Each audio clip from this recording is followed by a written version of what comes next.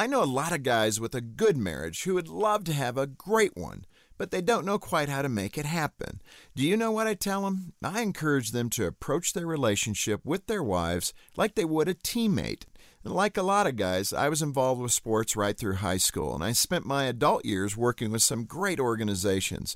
One thing I know, when you create a culture of respect and hard work among teammates, you can be successful at just about anything.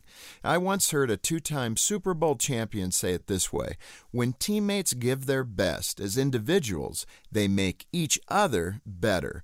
The best teams aren't always those with the best players.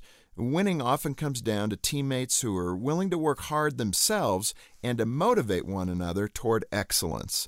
Play as hard for the guy next to you as you do for yourself. That's the key to success, not just in sports, but also in business and particularly in marriage.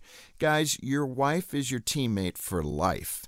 Be willing to work as hard at that relationship as you do your job or the hobbies you give so much time to.